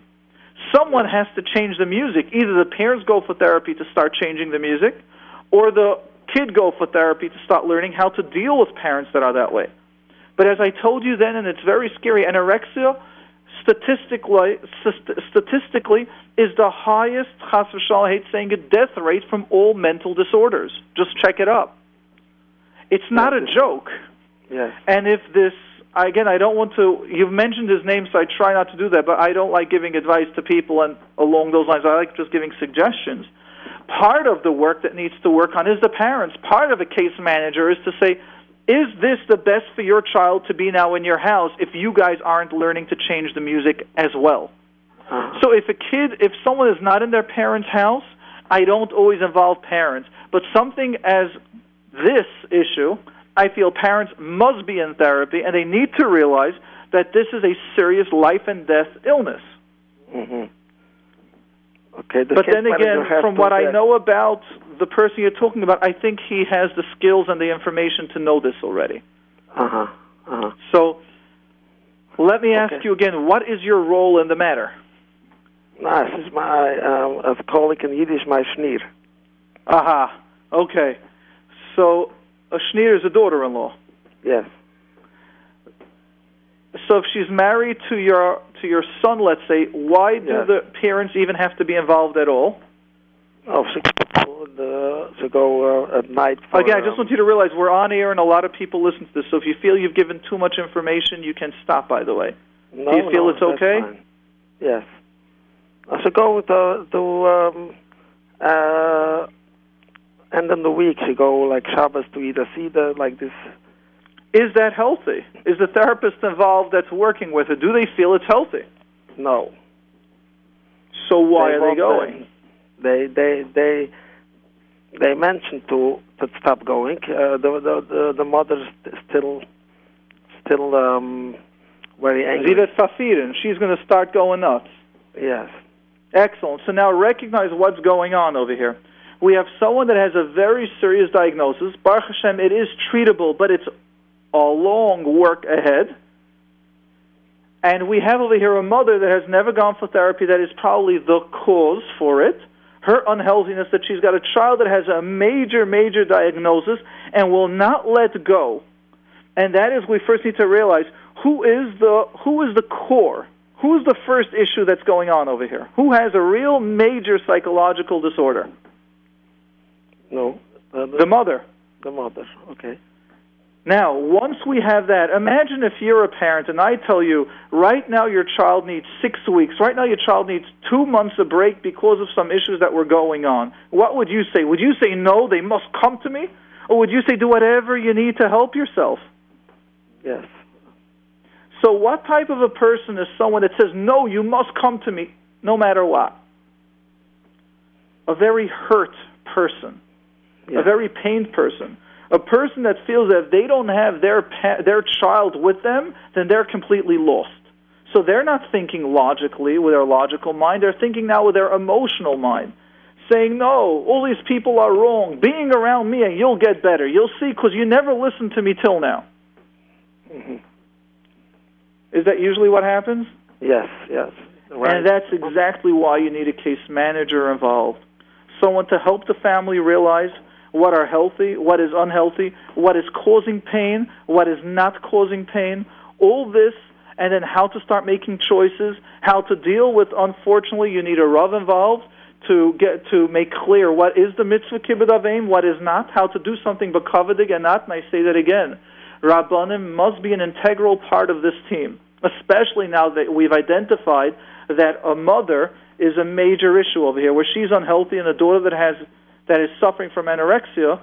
So we need a Rav involved, who's a Rav in the Kehillah, and I know he knows several Rabbanim as well, that needs to be involved to tell the children, your son and daughter-in-law, what are the halacha parameters involved over here. If halacha says, if the Rav says, speaking now to the mother is an aveira, it's not a mitzvah, you're hurting the future dairis over here, then we heard what das Torah is, and if the therapist and the Rav feel that together, then we need to make sure that that's happening.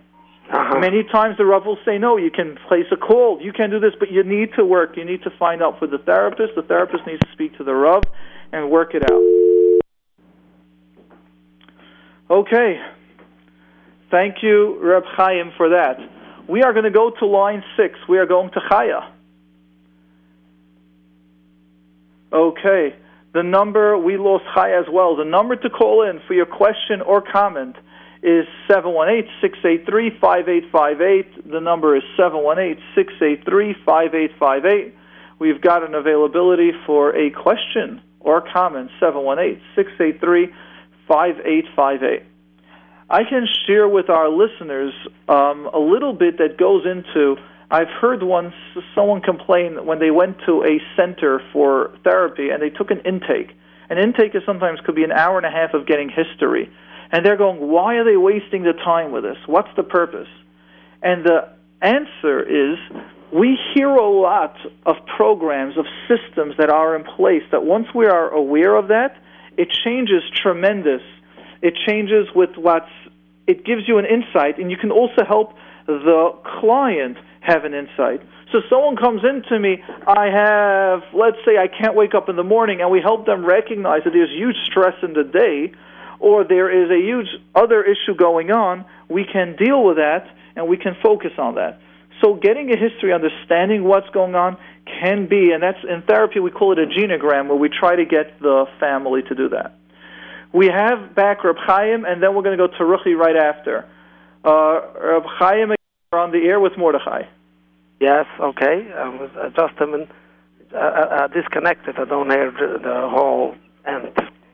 Okay, but the basic point is that you need to have now, Yoel Rubin has to call up the therapist that's working with a case, needs to call up a Rav in your Kehillah, find out what is the mitzvah's kibbud of aim, when it's healthy or not. You need the Rav and the therapist to speak. Maybe the therapist feels it is healthy to have some connection and to learn the healthy boundaries with mother and to start dealing with the emotional triggers. All those are needed, and we can only find out once you've got the therapist with the case managers, talking to the psychiatrist, making sure she's also going to a nutritionist. There's a lot needed when you're dealing with eating disorders. Yes. Reb Chaim, the Rebbe Shalom should continue sending siyata d'shmaya. Know that if there's a healthy parents involved, a healthy husband, it is workable with siyata d'shmaya, and your daughter-in-law can be healthy, and have doiris, and everything should work out. Just need to make sure there's a good team and a huge amount of siyata d'shmaya. Okay, thanks so much. Chazak v'amatz. Okay. All right, Ruchi, on line 3, on there with Mordechai. Hello? Yes. Okay. First of all, I don't know if you approve of this, but the young lady that was afraid of flying, I know there's something called calming essence. Yeah. And I'm sure you know about it. Do you approve of it? So I am, for those of you that know a little about me, I am a big believer in the alternative world therapy. I'm a big believer in the classical world therapy. And essences are sometimes the essential oils that people have. And there are many, there's Bach remedies, there are homeopathy, so many fantastic points out there, and I even take some of them when I like a boost. But I'll just give you over here my humble opinion, and that is the oils and these essences don't heal when there are huge fears and traumas going on. It means they're meant to help out. If someone needs a little boost, they're a boost. They don't give the whole work. And unfortunately for someone, like she said, that she's gone through huge trauma where she's lost her mother, her father remarried to a very tough lady, and that the trauma went even worse, like her pain in life and not being able to handle things got so much worse. From my experience, a little oils, like I'm a big believer, people I go into acupuncture, I'm a big believer in that, but when someone tells me I went to acupuncture to go ahead and heal my emotional anger and fury that I have, and I was never respected, and you go through their trauma histories of pain that they went through, I'm sorry, but I don't believe that acupuncture will heal that. I believe it will heal while you're doing therapy. Take all of them. Right. I just meant because she said she has to travel in the immediate future, so I meant in conjunction with the therapy that she's going to start. And being that she doesn't have all that much time, I thought maybe for now, as in, I guess you'd use the word adjunct, maybe. Sure, and adjunct is the right word. I have a client, I'm doing intensive work with him, and sometimes we hit like to such trauma levels where he could almost like kick the recliner, like just get so angry. And he finds going for acupuncture while he's doing the therapy calms it down. He doesn't need medication, and I see it working. So I'm a very, very big believer in the alternative therapy, but then he would, let's say, report to me that family members are saying, don't go for therapy. Just acupuncture is doing the work. Please. No, that's not the case. We have to go in. We need to change programs. We need to identify some of the tools that were done to him and that he's continuing to do further. I wanted to ask you something. I'm a woman of already, let's put it this way, I got my half-fare card already, Metro card, and I've been working for decades. And there were two things that you spoke about that sort of resonated. One is trauma, and then having lived under various traumas for a while, then wanting to be able to get up and do and be, and then when I don't, I feel bad. I know it's a self-concept issue because you mentioned that, and having been, called a lot of names when I was young, it's very hard to overcome it, no matter how much work. It's just kind of hard, I guess things that are penetrated when a person's very young, like being called lazy or slob or those kinds of things, it's hard. And what resonated maybe is because what you were saying, that when a person's gone through a lot of trauma, maybe that's the body's way of regenerating. That's what I wanted to hear. Sure.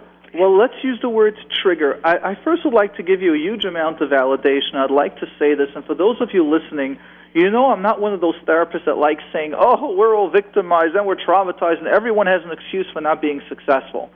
So I would like to say this and to really take you as an example and to illustrate your successes. You've gone through traumas in your life, but look at what a successful person you are. We have all gone through trauma. No one can go through life. No one can go through life experiences without being affected. Rav Nissen said that he was in the army over there, and then there were planes flying overhead and explosions going, and a soldier was like frozen. He had to slap the guy to just bring him back to the present time when the guy was frozen. Who can say that they have not gone through a trauma in their life? Impossible, and no one. But what we want to realize is that when we hit those trigger moments, whatever they should be, for you it's someone screaming. It could be a lady screaming at her daughter and saying, you're lazy, you're worthless, and that just triggered by you those feelings, even if they weren't talking to you. And to recognize that we have tools how to deal with that. Breathing, ground yourself. I'm not there. Continue, just take a walk. Doing physical stuff. As you've mentioned, having a calm essence or something that can ground you, that will just bring you back to this moment. One of the amazing points of essences are the smells. And we know smells goes directly into the brain, and sometimes if you have one of those essences that give calming feelings, going somewhere, touch, brings you back into present time. Here, I wanted to say just in a positive way, it's interesting, when I see, it has happened to me a number of times, I'm walking in the street and I'll see a mother walking with her daughter or her son, and they're smiling at them. It always makes me feel good. And sometimes I'll comment, I say, it's so beautiful to see you walking with your child and interacting so beautifully and smiling. And I guess that's the positive flip side of what we were talking about. Okay, let me just ask you this then. I've had some of the calming essence, but for this kind of questioning my self-worth, which for me goes doing. In other words, I don't work outside the home, so if I feel I'm not doing enough, that sort of triggers me. I'm still working, I still have therapy, but is there some that you would recommend, one of the particular ones, or is that too personal on the line? No, that's very simple. There's something I'd like you to realize. Anyone that was put into that child, in that, or being raised, being told lazy and you're not good enough, part of the opposite effect when we get older is we try to overcompensate. We try to do more, and we never feel satisfied. And I use the word we because Baruch Hashem, I had wonderful, healthy parents, but somewhere I picked up that program that it's never enough. Interesting. And Dr. Tversky says the same thing. He had a beautiful child, Kanara, and he also Baruch Hashem, I guess these are on the That's right. So I also feel that it's part of a nature that the Rabbeinu Shalom has given to the world. And I consider it a major bracha as well. It's unfortunately sometimes a klala. But the bracha and the way to deal with this power, with this koyach, that we can do more, that it's not enough, is to actually acknowledge every day. One of the points you can start is just write down, what are 3 points I need to do to know that I am fulfilled today? Sometimes I need to do that. What is one step, if I do today, I feel I lived for myself? And for those of you that know a little what I do, between the phone line, the station, helping people, and in my private practice, with everything else, sometimes I can go through and say, a week has gone by and I haven't existed, I might have helped thousands of people with questions and answers and with other stuff going on. I might have spoken and helped change. But what about the I? And when I don't take care of the I, the me, I don't feel good. And I don't believe the Rebbeinu Shalom just put me on here to make everyone happy and forget about myself. Or the other way around. We always know we got to first take care of ourselves. So the balance is something that I struggle with till today.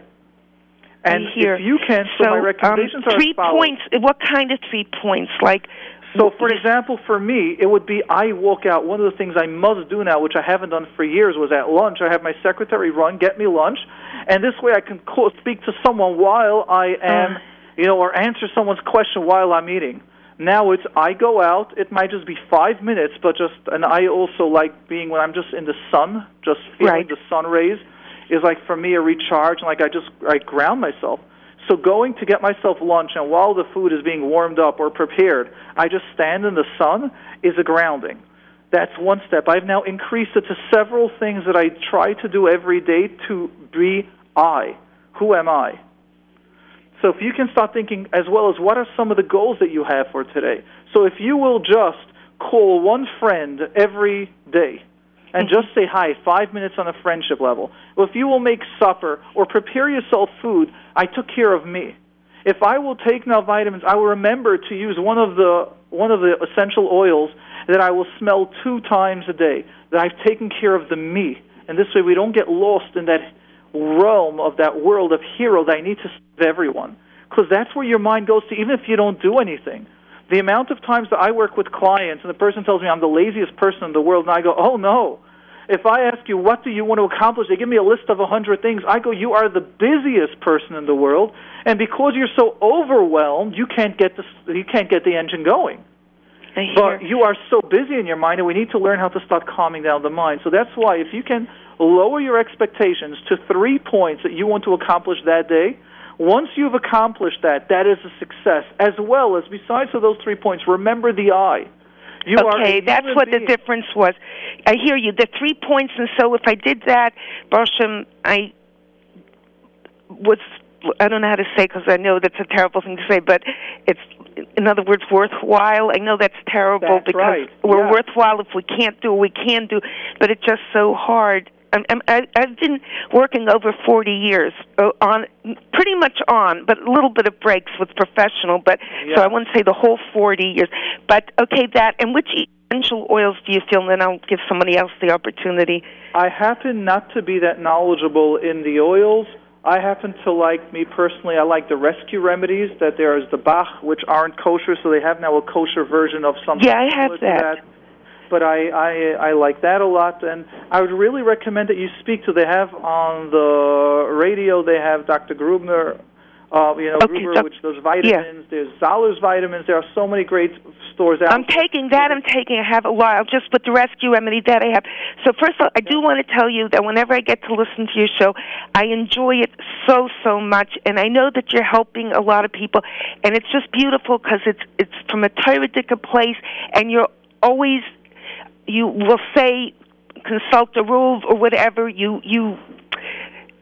will allow for people to get their additional guidance from where you feel it's necessary, and it's just like I say, Toradik, Heimish, and very batam. Besides effective, I wish you had tzlacha rabba b'chol inyanim, and we should be also achatugu shlema b'meher b'tel klal Yisrael. Thank you very much. Thank you, Rochi, for calling in and for that information, and thank you for the bracha as well. We are going to go to line 5 to Menachem. Menachem, thank you for calling in and for holding. How are you? Baruch Hashem, fantastic. I'm calling about a 12-year-old girl. Yes. She has friends. Very often happens.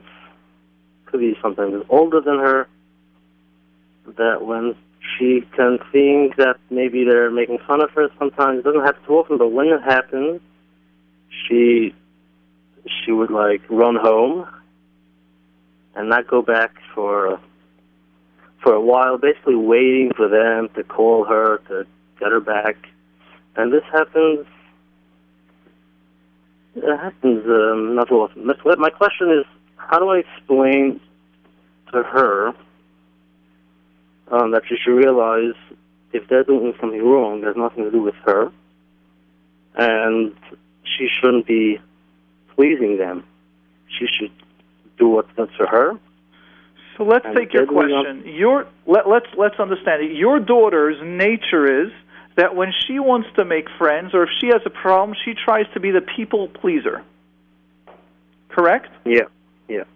And what you want to teach her is that generally trying to please people will not make them like you.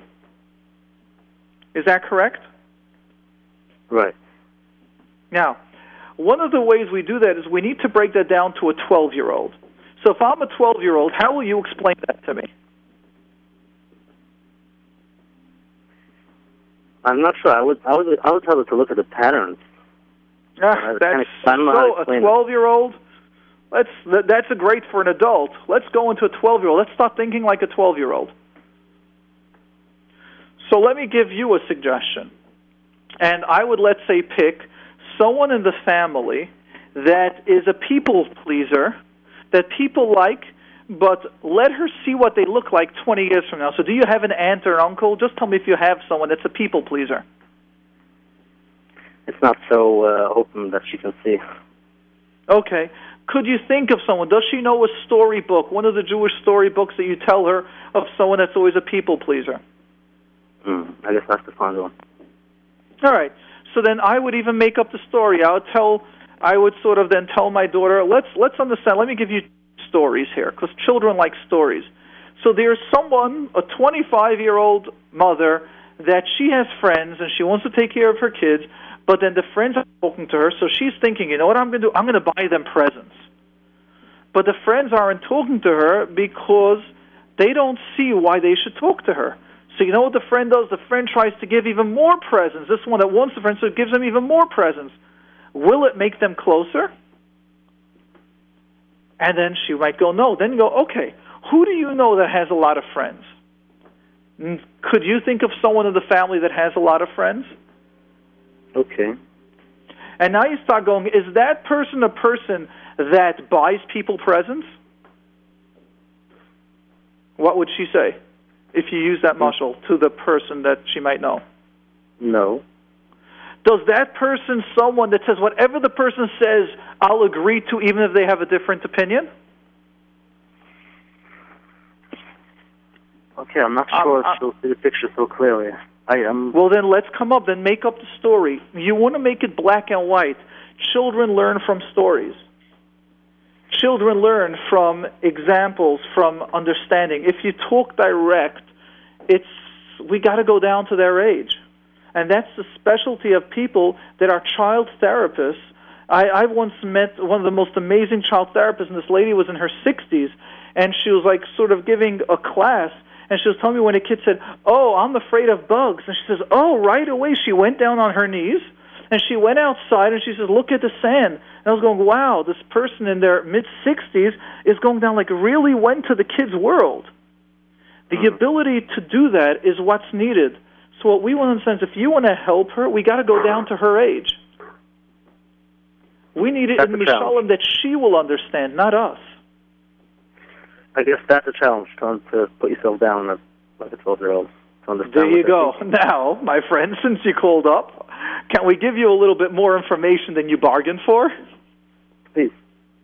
Okay. The goal that I find when the Rebbeinu Shalom has us get married and have children is it's meant to refine our places that we couldn't refine yet. Which means if someone is a very warm and emotional person, I usually find a man, let's say, you would assume the Rebbeinu Shalom would be meshadach him with a warm, emotional woman. And officially we assume, based on the world, that the women are more emotional. And usually the Rebbeinu Shalom does it just the opposite. Puts an emotional man with a more logical woman, and the same vice versa. And even when the Rebbeinu Shalom does put that emotional man with that emotional lady to get married, they will have one or two children that are not emotional at all, and they have no idea and they don't have the tools how to deal with it. Does that make sense? Mm-hmm. And my belief is, this is only my belief, the Rebbeinu Shalom does it this way so we got to grow and we can change. We got to have more tools in our toolbox, and the older we get, the more gray area we start seeing. It stops being so black and white and we see gray. This might be an amazing opportunity for the Rebbeinu Shalom to do it through a gentle way of explaining it to your daughter and stop thinking, okay, let me practice. You might practice it with your wife. I want to stop being like a 12-year-old. I want to start smiling. I want to start laughing. I want to start understanding what they feel. Start asking your daughter, what do you feel that you need to give? Who taught you? Where did you see it? That when you give so much, you're going to get back. And then you want to start showing them stories or rayas that when you are yourself, that's who they like. People like people that exist. I am. This is what I believe. This is what you believe. Does that make sense? Mm-hmm. So this is an opportunity. We've taken the question from you asking, how do you explain to your daughter that she's got the issue, and to explain to her, and we're turning it to you, how can you learn now to go down to your child's age, and when a kid is 2 years old, 3 years old, get down on your hands and knees. And we've had once, I forgot again from which one of the Sfarim we've quoted. I usually have someone text it to me after the program, so I'm sorry. But we had the Gedolei Adar, when they came to ask a Shaila, they saw him on his hands and knees, and his little 2-year-old kid had like a string around his neck, like he was sort of like riding a donkey, like a muzzle, not around his neck, in his mouth. He was holding the cord, and that's how he was able to be machanech his kid. At each age, part of our job is to go down to our children's age. So, sounds like you got some work cut out for you, and the Rebbeinu Shalom believes that you can do it. Okay, thank you very much. Shkoyach Menachem, thank you for calling in. We are going to go to Yaakov on line 1. You're on the air with Mordechai. Hello? Yes, Rabbi Yaakov. Yes, thank you for your line. It's amazing, really amazing. I hear it a lot. I appreciate it, and I also really want to thank Harav Nissen. I want to thank Aaron for the amazing work at radio, at jrootradio.com for what they are doing, because the awareness that they've given us the schus, and to see that it's needed is amazing. So I feel there's so much thanks to them, to FNW for hosting it and carrying it. So much schusim, so many great people around. Yes. Yeah, I would like to know, I'm after a divorce. I'd like to know what you have to do in the sense that if I was not right or she was not right. I want to be healed person to the next yes. The next marriage. Yes. There's a sort of a saying that goes on like in the therapy type process, which is heal yourself in the first marriage, or you're going to have to heal yourself in the second one. Which means the issues come up just usually the extremes. Just to give an example, you can have, let's say, in the first marriage the wife was too tough, so that bothered you, and then you'll marry someone the exact opposite, which is too gentle and no assertiveness, and that's going to drive you nuts. And then the people come in saying, I just can't get it right. So I am a huge believer in my concept of marriage counseling is very different than anyone else that I've practically ever heard doing it, and it's really the only ones that I've seen from my experience work. But most people don't like it, and it goes as follows. I usually see the couple 1 or 2 sessions together, and then we do complete individual therapy, means each and every one of them must take 10 sessions alone and focus on their core issues. So it's impossible for you not to have an issue, just because you're a human being. If you can work on your core issues, means either you're the aggressor, let's say you're the one that gets angry or tough or demanding, or it's the other way around where you're the one that's the oppressor, means you get afraid, scared, you shut down. Either way, we need to learn the balance. So in divorces, unfortunately, when it happens is there are 2 people that, for whatever reason, their styles weren't able to work things out, and each of them were stuck in their role. And what we need to do is we need to identify what was my weakness that I need to work on. And if someone tells me I was 100% perfect, I go, wow, you're the first one, or there are only 6 people the Gemara say that were perfect, you're number 7. So my recommendation is go to a therapist that would help you identify your weaknesses, and don't worry, you don't have to wait till you're married to deal with it. You'll find those weaknesses in your business. You'll find those weaknesses when you deal with your children. And as you master it in your current life, you will then know when you're ready or when you don't have it in your current life. You're able to work through the process. Then you know you're able to, with Siyata D'Shmaya, have a healthy marriage at the next level. Does that make sense? Who's going to tell me this?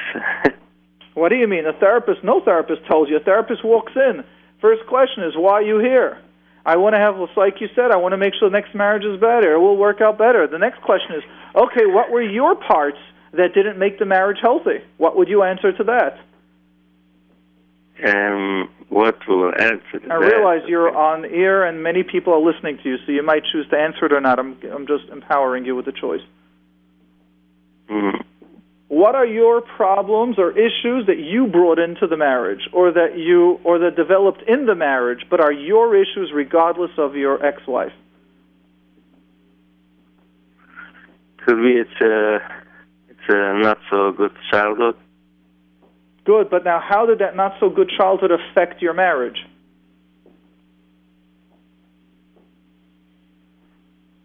Maybe I was not so gentle, caring, patient. What? Maybe you were. I was just trying to help you out to fill in the blanks. What about your not-so-good childhood affected your marriage? What did you do not healthy enough in the marriage on your part? But I just want you to be aware, this is what you do in therapy.